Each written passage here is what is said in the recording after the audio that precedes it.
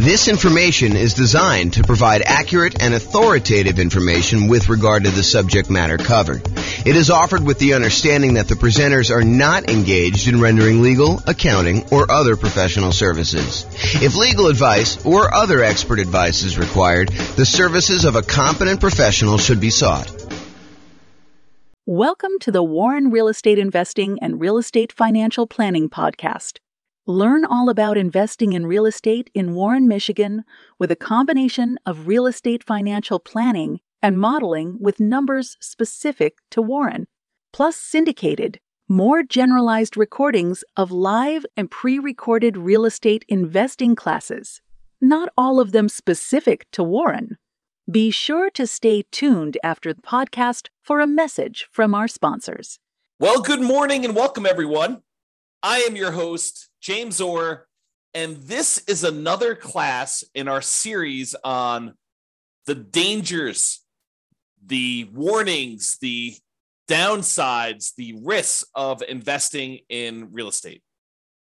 Previously, I think we covered the class on the insurable risks, the things that we can buy insurance to protect ourselves from, things that we could pay someone else to take on that risk voluntarily. In exchange for a little bit of money, they will take on some or all of that risk for us. And that's what we covered in the previous one in this series on risk.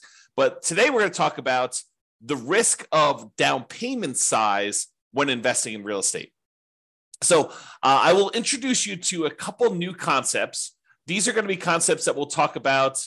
I've talked about them before. Actually, in fact, I had a whole class on these two particular concepts, but we'll talk about them again when we talk about measuring risks. So we'll eventually get there, but today I'm just going to introduce you to the topic, and then we'll talk about how the amount you put down into a real estate deal impacts how much risk you have and how to think about that risk and how to mitigate it if possible. So this is sort of the quote for the theme that we are on, the risk theme, and that is a quote from George S. Patton.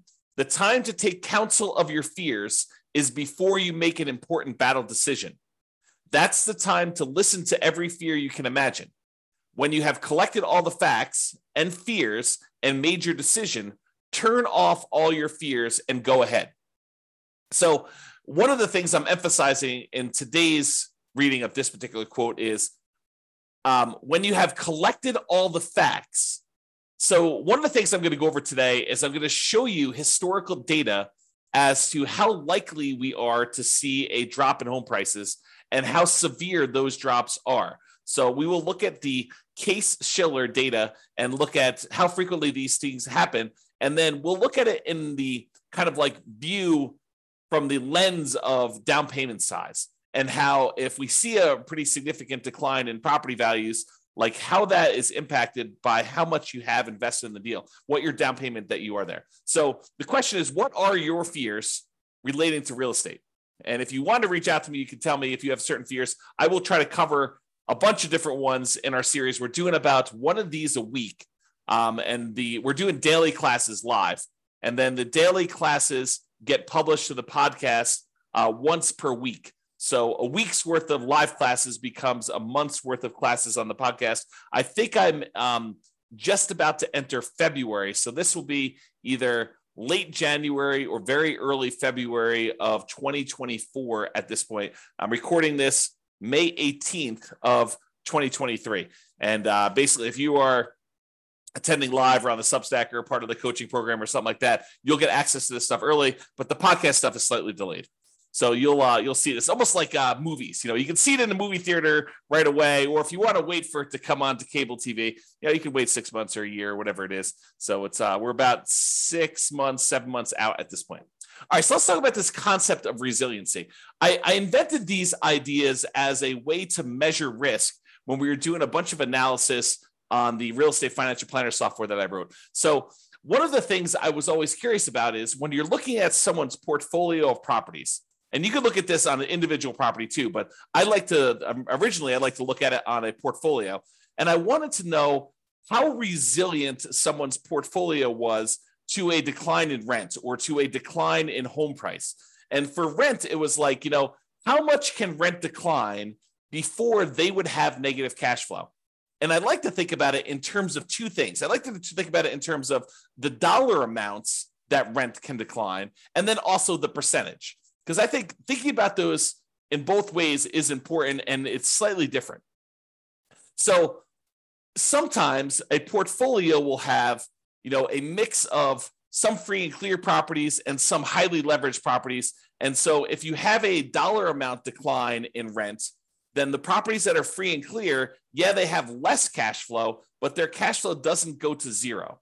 And in that way, when you think about like how much it can decline over when you have a free and clear property, they are very resilient to a drop in how much rent is being collected before they would have any type of negative cash flow. But the ones that are highly leveraged that only have, $50 a month in cash flow or $100 a month in positive cash flow, if rents were to drop by $50 or $100 there, then we could actually see negative cash flow.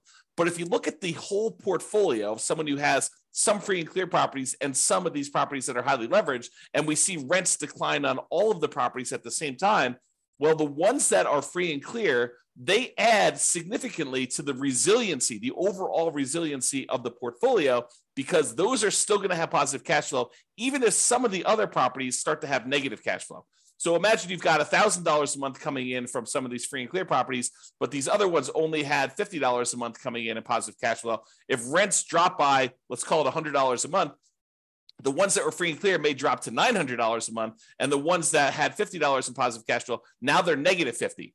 But still, overall, the portfolio is positive, provided you have enough of the free and clear compared to the number of, negative ones or the number of very highly leveraged ones you have.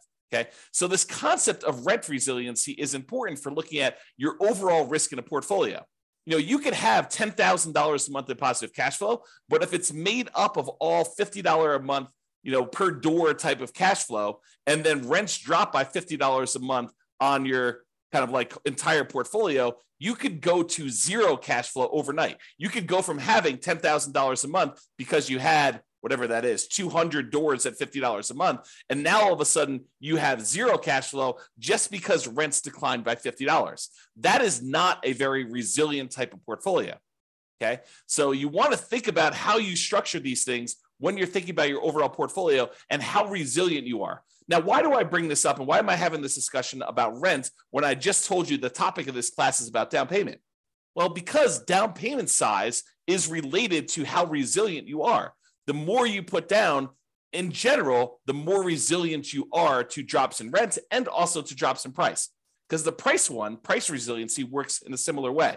It talks about how much prices on properties can drop before you'd have negative equity, before you'd be underwater, before you'd be upside down on your mortgage, where you owe more than the property is worth. Imagine for a minute that you bought a property all cash.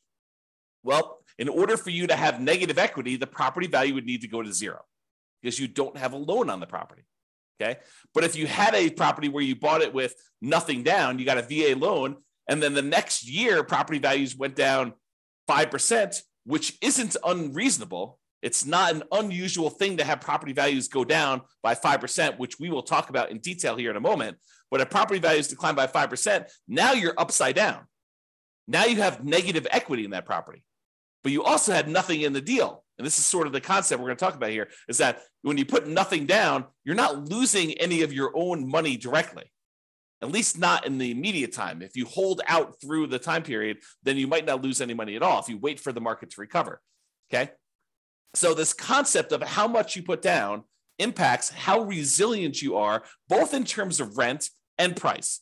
And rent is a little bit of a less direct one, but it is still related. It's still correlated. The more you put down, the more you have invested in the deal, the more resilient you are in general to both rent resiliency, how far rents can drop before you have negative cash flow, and also the price resiliency. Okay, so that's why we're sort of talking about these, and that's why we're going to discuss Case-Shiller. So Case-Shiller, this is a chart from John Wake's website, realestatedecoded.com. If you ever want any charts on the Case-Shiller stuff. John does an amazing job of putting out some updated charts. Whenever they update the Case-Shiller indexes, he updates all of his charts on there, and they're really, really good. You can drill down into most major metropolitan city, kind of like MSA areas, I think is how they break it out. But you can go look at all the different ones. And basically, I just pulled one of, 24 charts that he's got up here, and some of them are really, really, really good. Like I should do entire classes on some of the charts that he has. They're just that good. But this one basically shows you home price appreciation. And what home price appreciation will measure is what is the change in value over the previous 12 months of homes in the various markets. And I basically highlighted the entire USA. So we're using the entire United States, although you could go look at individual cities and see what I'm talking about here. And I'll make a comment on that in a second. But what it basically does, it shows you like, what is the change in value in home prices? When it's positive, we're thinking it's a positive appreciation or the property value went up. Okay. So all these numbers above this zero line are showing you where the market actually gained year over year, where the property values increased from the previous year on that. And the ones where it's below zero are the times when the property values actually went down in that marketplace. So they went from a year previously, they were higher than they were in that year. Now, just eyeballing this, I want you to understand that, there are lots of times when home prices went up, this is probably 8%, 9%, 7%, somewhere in there. And then there are times in 1991 where this is, slightly negative here, where property values had gone down and then they kind of went up for a while, and they stayed up for, whatever that is, a decade or two. And then it kind of went down here and it's kind of really, really low. And we had this big negative dip here in the 2008, 2009 period. And it was still low, going into the 2011 period. And then it went back up above and we started seeing positive appreciation. And then over the last few years, we've seen pretty massive positive appreciation, like record-breaking ones, at least in this scale, going back to 1987. And then we're kind of down low again, where we're seeing very little appreciation, or in some markets, we're seeing the negatives. So all of these really faint lines in the background, those are individual cities. And you can see even sometimes when the U.S. market is, doing okay appreciation-wise, 3% or so, sometimes we have some markets that are actually seeing negative appreciation or property values declining. And some markets suffered a lot worse than the overall U.S. market did. Like during this example decline during 2008, 2009, we saw values drop to 35% or so doing this. Okay, so markets do matter, and some markets here were up a lot, like over 50%. And you could see over this thing where just most recent time, 2021 to 2022, we had some markets pushing 30%. Kind of like appreciation rates there. The U.S. one, it looks like it's around 20% or so, but there were some markets that didn't go up quite as much. Not any that were negative during this time, but you could see that there's a wide range of these values. So what I want you to take away from this chart is, number one, it's a limited data set. This only goes back to 1987. And I actually, when I went to the source of the data, the source of Case-Shiller, and I'm going to show you 133 years worth of data for this here in a little bit, and I'll summarize a lot of it for you. But I want you to realize that home prices can go up and they can go down. And this is showing you the year-over-year appreciation rate. This can vary by city. And just like it can vary by city, it can vary by individual property. It is possible for your entire market to be going down, but the one property you bought because you bought in a very desirable, very high demand part of town could actually go up in value, even though your entire city is down, even though the entire United States is down. It's exceptional, but it can happen. I want you to realize that this can vary by city, it can vary by the individual property, and this can change in the future. Just because the historical data suggests that this is the range of values that we've seen in the past, it does not mean that that is what we will see in the future. It could be better, it could be worse, it could be different. I will say it's likely to be different. There's a saying, I think it's attributed to Mark Twain, but the history does not repeat itself, but it rhymes.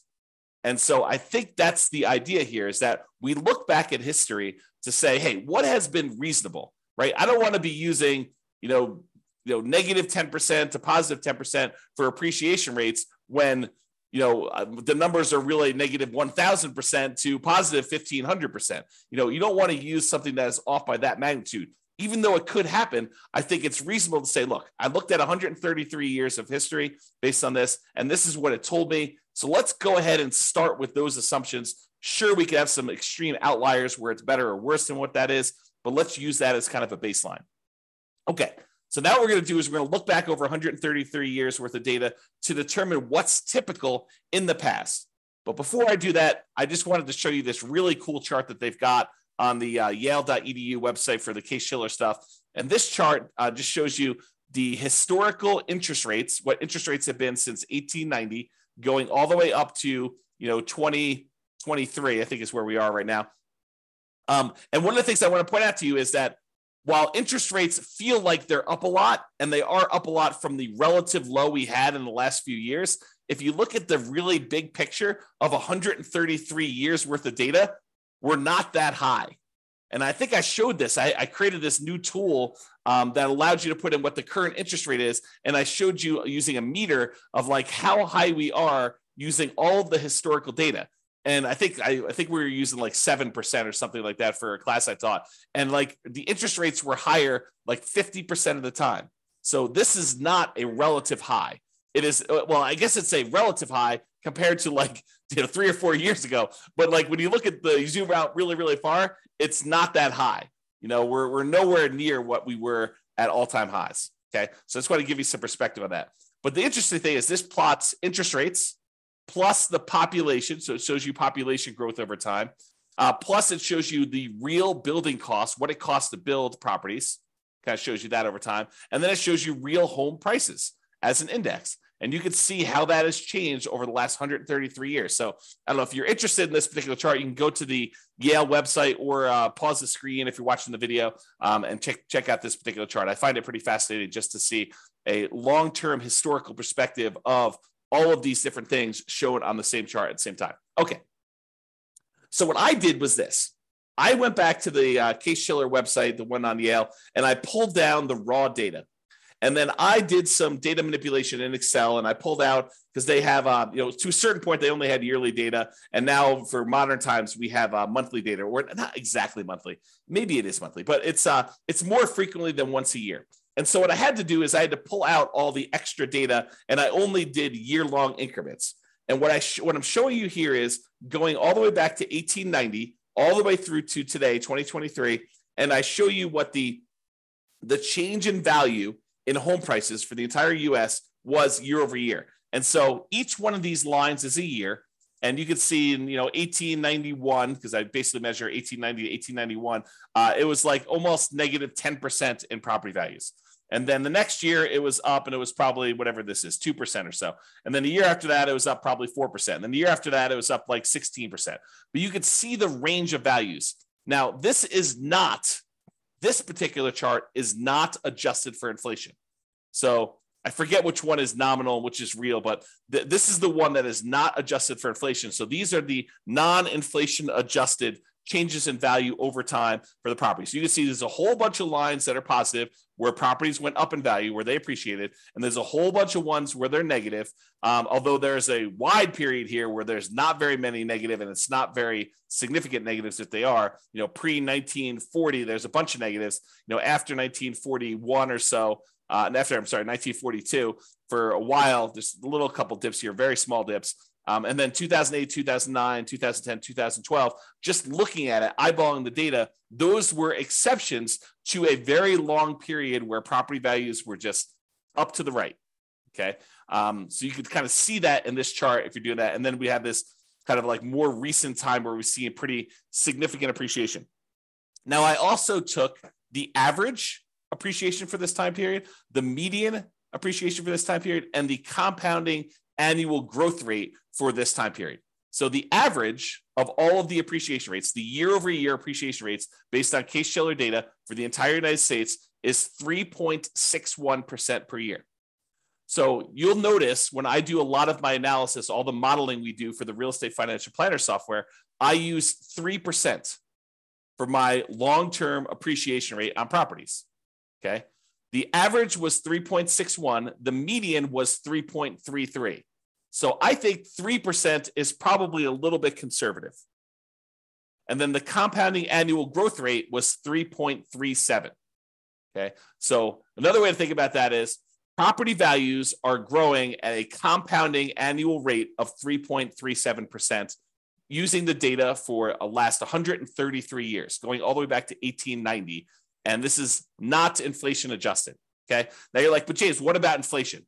Certain times, if inflation was really, really high, then this really wasn't a 10% increase. It may have been only 2% greater than inflation.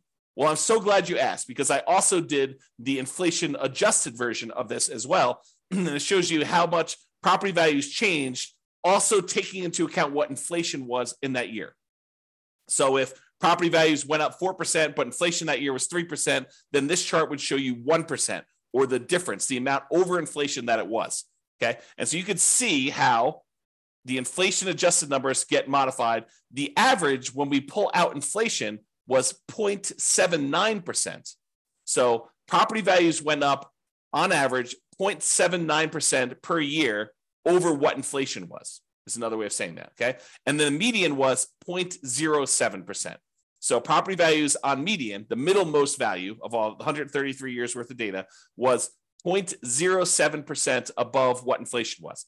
So when I tell you in another class or other classes where I talk about, property values going up, and I tell you, look, the data that I've looked at suggests that property values tend to keep pace with inflation, this is what I'm talking about. I'm looking at 133 years of historical data in the United States.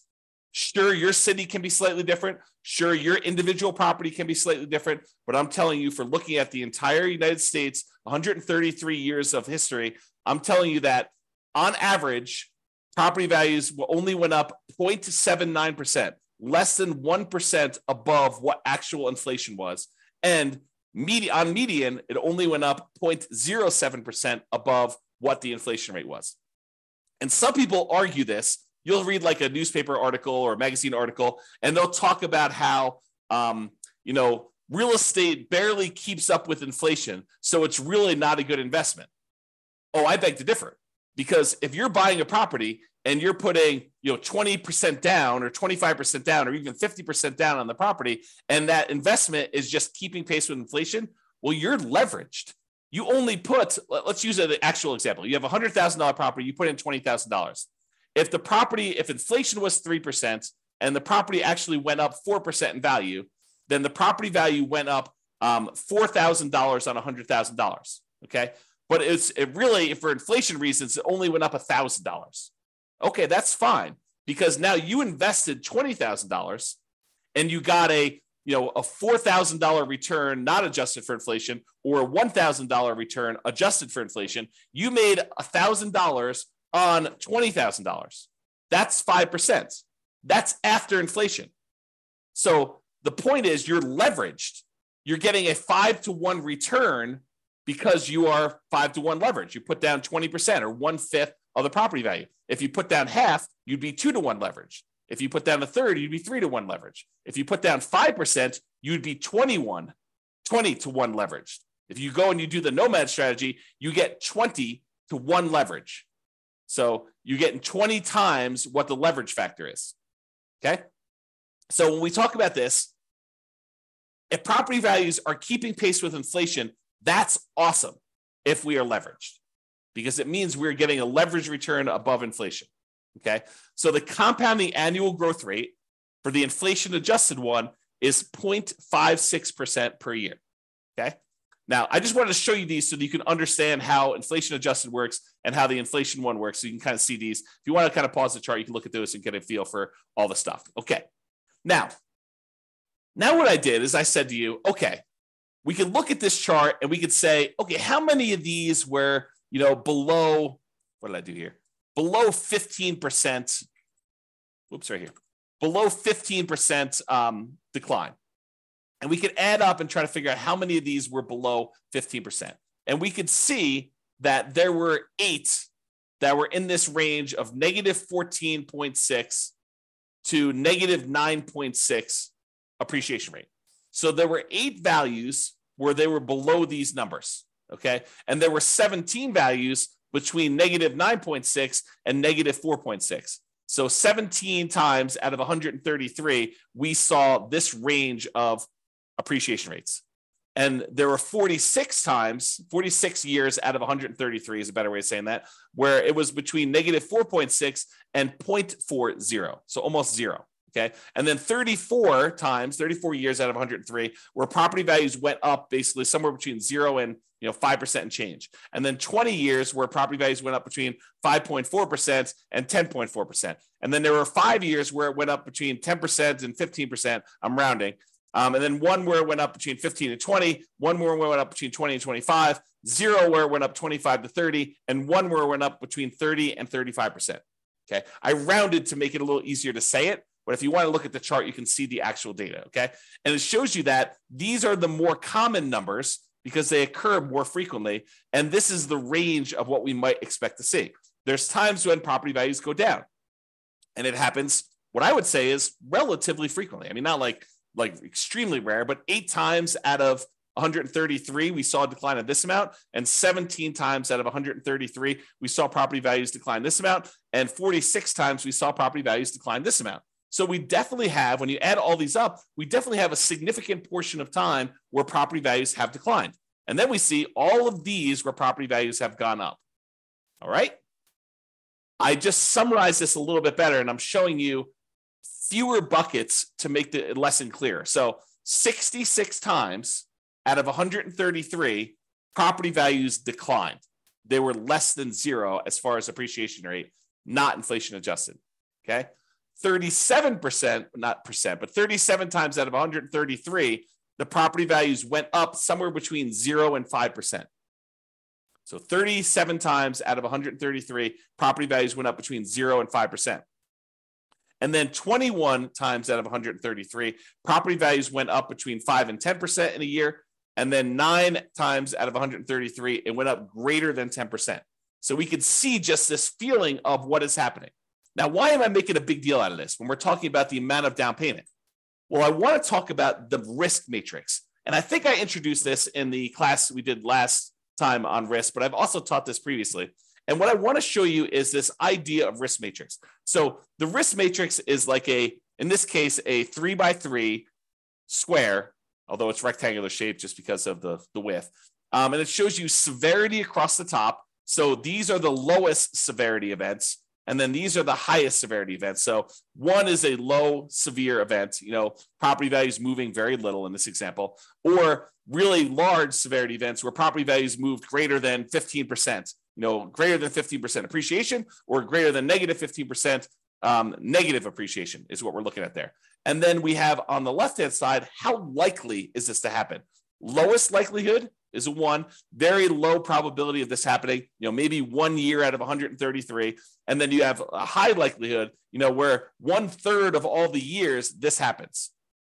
And you can see that the risk for us is where we have something that is very severe, a very large negative event that can happen to us, a very large, ugly thing, bad thing that can happen to us. And also it is very common to happen. This is the highest risk right down here. Okay. The low risk things are things that are not very severe. Okay, so property values went down 1% last year. Oh, ho hum. Big deal, right? And they're not very likely to happen. This happens once every, 100 years. Like that's not a real number, but I'm sort of making it up as an example. So you can see low severity and low likelihood as an example.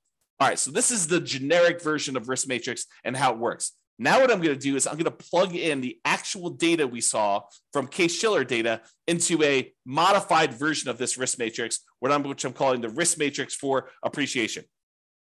And this shows you how frequently things happen and how big of a deal they are, what the severity is, okay? And I added an additional kind of like a section for severity just because I had enough data to break it out reasonably. And so instead of it being a 3x3 thing, now it's a three scale for likelihood and a 5 scale for severity. So severity 0 means that the property value went up, okay? Because that is not a bad thing that could happen to us. I basically said, okay, this is not a severe negative event. So I'm saying, look, these are increases in property values. So a severity of 0 for us in this particular discussion is property values actually went up and it wasn't a bad thing for us, okay? And so the likelihood, the lowest likelihood for us to actually see property values go up here, the lowest likelihood is we're likely to see a greater than 10% increase in property values. That happens 7.7% of the time. So 7.7% of the years had a property where property values went up year over year greater than 10%. Okay, so not very likely, only 7.7%, but the increase was positive. Okay, now the next likelihood is 15% of the time, property values went up between 5% and 10%. So we saw an increase of property values between 5% and 10%, 15% of the time. And then the most likely, again, with no severity, property values went up 0 to 5%, like a small increase in that sort of inflation range, 0 to 5%, 25.6% of the time. So about a quarter of the time, property values are increasing between 0 and 5%. Okay. About 15% of the time, they're increasing between 5 and 10%, and 7.7% of the time, they're increasing more than 10%. So if you're thinking to yourself, look, I'm modeling my properties, I'm doing my deal analysis, and I want to use 10% for my property appreciation. You're basically saying, hey, based on 7.7% of the historical data, property values went up greater than 10%. But you think it's a good idea to use that number for your modeling, especially modeling out over a very long number of years. Probably not a good idea. If you want to go and you want to use a reasonable number, I'm using this sort of like 0 to 5% number where 1/4 of the time, so I usually use 3%, 1/4 of the time, the property values are likely to do that. Now, are there times when they decline? Yes. I'm so glad you asked. So as far as severity goes, there's a small decline, which we'll call 0 to 5% decline in value. There's a medium decline, which we'll call 5 to 10% decline in value. And then a large decline, which is 10 to 15%, and then catastrophic, greater than 15% decline. Okay. So for a small decline, 0 to 5% drop in property values, that happens 34.6% of the time. So 34.6% of the time, we are likely to see a property actually drop a little bit in value. So 1/3 of the years, historically, and it doesn't all happen in a row, as you've seen, but sometimes we get into these trends where it happens right back to back to back to back, and then we see a period of prosperity where property values are going up for a long period of time. But we've seen a 0 to 5% decline in property values 34.6% of the time. Okay. Now, if we add all these up, 25.6, 15, that's like 40. This is 40 plus 7. We'll call 40 plus 8. So 48% of the time, property values are going up. 34.6% of the time, property values are dropping between 0 and 5. Okay. Now, the medium decline, and by the way, this is a likelihood, it's relatively likely. It's a high likelihood event, which is why it's this bright orange, right? Bright yellow, right? Now, this next one is a situation where we have a medium likelihood. The probability is sort of in that mid-range, but it's a more significant drop, a drop between 5 and 10%. A 5 or 10% decline in property values happens about 12.8% of the time. Okay, so about 12.8% of the time, a little more than 10%, we're seeing property values go down between 5 and 10% in a given year. And then as far as large decline goes, between 10 and 15% decline, that happens very infrequently. So it's a low likelihood, but a very severe thing for us, having property values go down 10 to 15%. That happens 6% of the time. Okay, 6% of the time. And we've not seen, according to the US historical data, remember each city's data will be different, and we've seen catastrophic declines in other cities. But as far as overall US data goes, we have not seen 0% of the time a greater than 15% decline, which I think is interesting, right? So these fears we have about things are relatively low probability type events. Not that they can't exist, not that they won't happen, but they're relatively low. So when we look at this, we think to ourselves, okay, what does this mean for me in terms of down payment? And how is this risky for me? Okay, so we introduce these ideas of resiliency. How much can the price decline before you have negative equity? Well, now we better understand how frequently property values are likely to go up and how likely they are to go down. Just looking at the last 133 years of historical data. Not saying that the future will be different, but this gives us an idea of what that will be like. So we could look at this and say, look, if I'm putting large amounts down, how does that impact me? If I'm putting medium amounts down, how does that impact me? If I'm putting nothing down, how does that impact me? And how does it impact if I'm putting little down? Okay, so we can look at that and say how much price can decline before I have negative equity, and what does that even mean to me as far as a risk?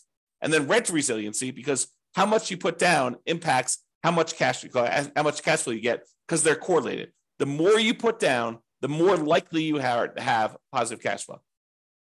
The less you put down, the more likely you are to have deferred down payment or negative cash flow or lower cash flow. Okay, so rent resiliency is related to how much we put down. You both get a better interest rate by putting more down, and you also are borrowing less, so the amount you're paying actually goes down. Okay, so if you have no money in a deal, if you put zero down, what are you risking if we see these declines in property values? Well, you're really risking your credit, because if for some reason you abandon the property, your credit is what's at risk. If you have no money in the deal, you have no money at risk. None of your own money at risk. Now, it may feel like you have money at risk. For example, let's say you put nothing into a deal, and for the first 2 years, that thing goes crazy. It's up 10%, and then it's up 10% again. So, the property is up 20% over the first 2 years. So it feels like you have a lot of your own money in the deal, when in fact you have none of your own money because you put nothing down to begin with. And now you have equity because the property value went up over 2 years. Maybe you paid down a little bit on the loan, so you actually have a little bit of equity there. But really, if the property values were to drop multiple years in a row and you actually have negative equity now, the property value drops below what you owe, did you lose any money? I think some people would argue, yes, I lost money because those gains that I had were there in the property and now I don't have them anymore. So yes, I lost money, James. Of course I did. But did you? You don't really realize those gains until you sell the property or you do some type of cash out refinance. So those were just sort of like paper gains. There were paper losses or paper gains on the property while you didn't actually sell it or you didn't cash out refinance it and pull that money out. And you had no of your own money in the deal. Now, if you abandon the property, let's say property values, they drop in half. So you're up 20%, now they dropped in half. So now you're whatever that is, negative 40% down or something like that, right? So you're down 40% from where you were originally. And now you're like, I'm upside down in this property. It's hemorrhaging cash flow. I can't get it rented. It's almost not worth doing. I could go buy a property next door for, the half of, almost half of what I was buying the other properties for. Maybe I should just jettison this and leave. Well, what are you risking? You're risking your credit. Because if you had a loan on that property and it was tied to your credit report, you're risking that. And then you got to value, what is your credit worth? What is it worth to have a foreclosure and or bankruptcy on your credit? It limits what you could do for whatever it is, 5 years, 7 years, and doing certain things. Your ability to get certain loans comes back relatively quickly. FHA, I think you could do that. Don't quote me on this, but from memory, I think it's like 3 years or something. You can get an FHA loan. Maybe it's even 2. Go check with your lender if you've got questions about that. I don't remember what it was, but you could go get loans after this happens. And you could buy properties creatively, technically, right? I mean, you go and negotiate directly with a seller. The seller doesn't say to you, hey, listen, it's a 3-year term for me to wait for a bankruptcy. No, they'll negotiate with you and they feel comfortable doing the deal. And maybe you give them enough down payment. Maybe they're like, hey, it doesn't matter if you had a bankruptcy or foreclosure yesterday. I don't care. Or maybe you structure where you put together a LLC partnership and you and your partner are buying things and you're half owner of the LLC and they've got great credit. And the seller is negotiating and they're looking at their credit to determine if you're qualified, even though you're buying an LLC. I mean, who knows, right? There's all sorts of what ifs here. So what is your credit worth?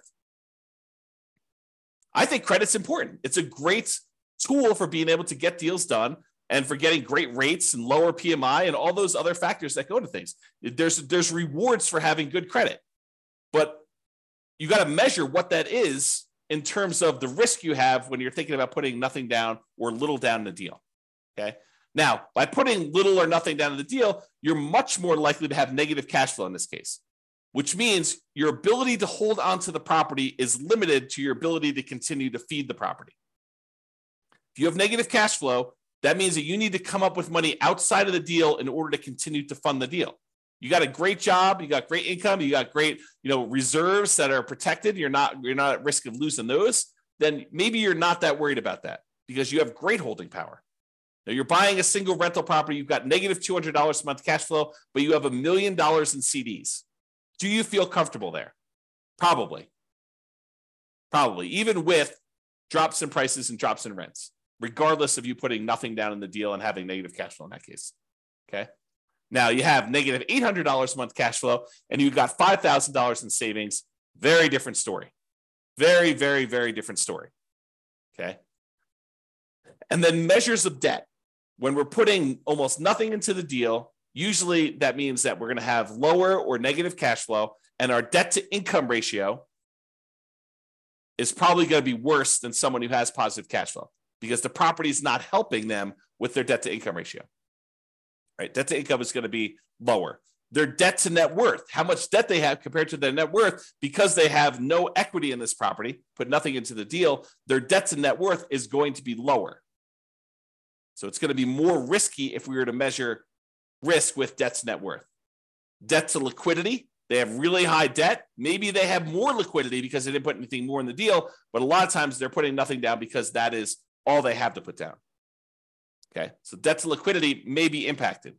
And it may be impacted both ways. That's one that I could see you making a case. Look, I would rather keep $100,000 in reserves and put nothing into the deal rather than put $100,000 down, buy a property that, with 25% down, but not have any reserves. That would actually improve. That would be a choice to improve your debt to liquidity. Yes, you have really high debt, but you have really good liquidity, $100,000 versus you have no liquidity because all you've got is tied up in equity in properties, which would help with your debt to net worth, but it wouldn't help with your debt to liquidity. Okay. And then months of reserves. How many months of reserves do you have sitting on the sideline such that you have holding power and can handle things that come up? Can you handle repairs and vacancies and capital expenses and time to do marketing for your properties? Months of reserves is kind of like almost like a special ability, a superpower that allows you to kind of like hold through a lot of these different things. Okay. So when you have no money in the deal, zero down, and property values can decrease, as we just showed, how risky are you and what are your risks associated with that? That's what we just covered. Now let's go to the other extreme because everything else is going to be in the middle. The other extreme is you buy a property for all cash. You put 100% down. Well, if property values decline and you put 100% down, you are much less likely to have any credit issues because you don't have a loan, right? No loan means you don't have any credit issues. There's nothing for you to be foreclosed on except for taxes on a property if you choose not to pay property taxes or HOA, right? But you're probably not going to have any credit issues based on that, provided you're paying all your bills. There is no immediate loss of money. You buy a property and the property value goes down and you bought it for all cash. Did you lose money? On paper. But you did not necessarily lose any of your money because if you wait 5, 10, 15 years and we look at this historical stuff, it shows that it's likely to come back. When we looked at the compounding annual growth rate numbers for this, even with the one adjusted for inflation, it's still positive. So property values are historically, over the last 133 years, they're likely to come back. It may take time. And if you think about it in the short term, you lose interim equity in the property. And if you have to sell for some reason, if you're forced to sell, or is your plan to sell, or you do sell just because you get scared and don't want to continue on, then you will have a real loss then. You will realize that loss if you sell. However, when you put 100% down, you are much less likely to have negative cash flow, and you're much more likely to have better, improved holding power. Because the more you put down, the more likely you are to have positive cash flow, even if you have to drop rent in order to get a property occupied. Now, as far as other measures of debt, your debt to income, that is likely to improve because the amount of income you're getting on a property and the fact that you have no debt on it probably help your ratios. From a debt to net worth perspective, you again have no debt on the property and your net worth is also higher because you have this money tied up in the property. So that gets improved. As far as debt to liquidity, not so much. You're giving up liquidity, but you don't have any additional debt. But the liquidity number is also lower. So any of your other debt is weighted heavier because you have lower liquidity. You took $400,000 you had sitting on the sideline in liquid cash, and now you tie that up in equity in a property, means you now have $400,000 that you do not get to include in your denominator when you're calculating your debt, the total amount of money you have in debt, compared to how much liquidity you have or how much liquid cash you have. That hurts. And as far as months of reserves go, by taking a lot of money and putting it down, you tend to have less months of reserves. Although it does help you that the amount you need in reserves on a free and clear property is much lower than the amount you need in reserves on a property that has debt. If you have a mortgage payment of $2,000 a month and you want 6 months of reserves, you need your taxes, your insurance, maintenance, all the property management, all the stuff you need on the particular property, plus $2,000 a month times 6 for the mortgage payment. When you no longer have the mortgage payments, that goes away as part of a reserve requirement because you don't need to have the $2,000 a month in reserves because you don't have a mortgage payment to have reserves on. So it lowers how much you need to have in reserves for that particular property. Okay. Now, I covered the two extremes, nothing down and 100% down, and realized that they eventually merge together, right? There's a gradation between the two. So it goes everything in between 0% down to 100% down. You decide to put 5% down, you're closer to that no money in the deal situation.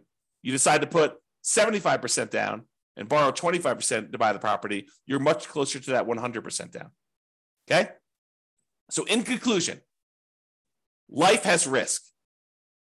When you choose to invest in real estate, you are choosing to accept additional risks. As we covered in the previous class, some of these risks you could pay money to a third party and they could either mitigate them, reduce them significantly, or completely eliminate them. You can get the risk completely off your table in exchange for paying someone else a small fee. Okay. And the amount you invest in a deal or leave in a deal, if you think about it that way too, it's the same idea, changes what risks and how severe or likely those risks are for you to realize. Okay. It changes the characteristics of what the risk and what you're putting at risk and how that is impacted. And I hope you understand a little bit better now how likely property values are to decline or go up in value and what the range of that is historically, and that it can vary based on city, individual property, a whole bunch of different factors like that. All right. So hope you enjoyed the class. This has been James Orr. Have a great day, everybody. Bye-bye for now. With home prices up, mortgage interest rates up, and rents up, but not quite enough to counteract the higher prices and interest rates. Cash flow on rental properties in Warren is harder than ever. Book a call with the Real Estate Financial Planner to apply our proprietary 88 strategies to improve cash flow on your rentals. See the show notes for a link to schedule your call and improve your cash flow today. If you're a real estate agent, lender, or professional in Warren that wants to help our real estate investor listeners, consider reaching out to learn about collaboration opportunities with this podcast. We'd love to add more value to our listeners by having you assist our investors buy, sell, and finance their real estate investments. See the show notes to schedule a call to discuss collaboration opportunities.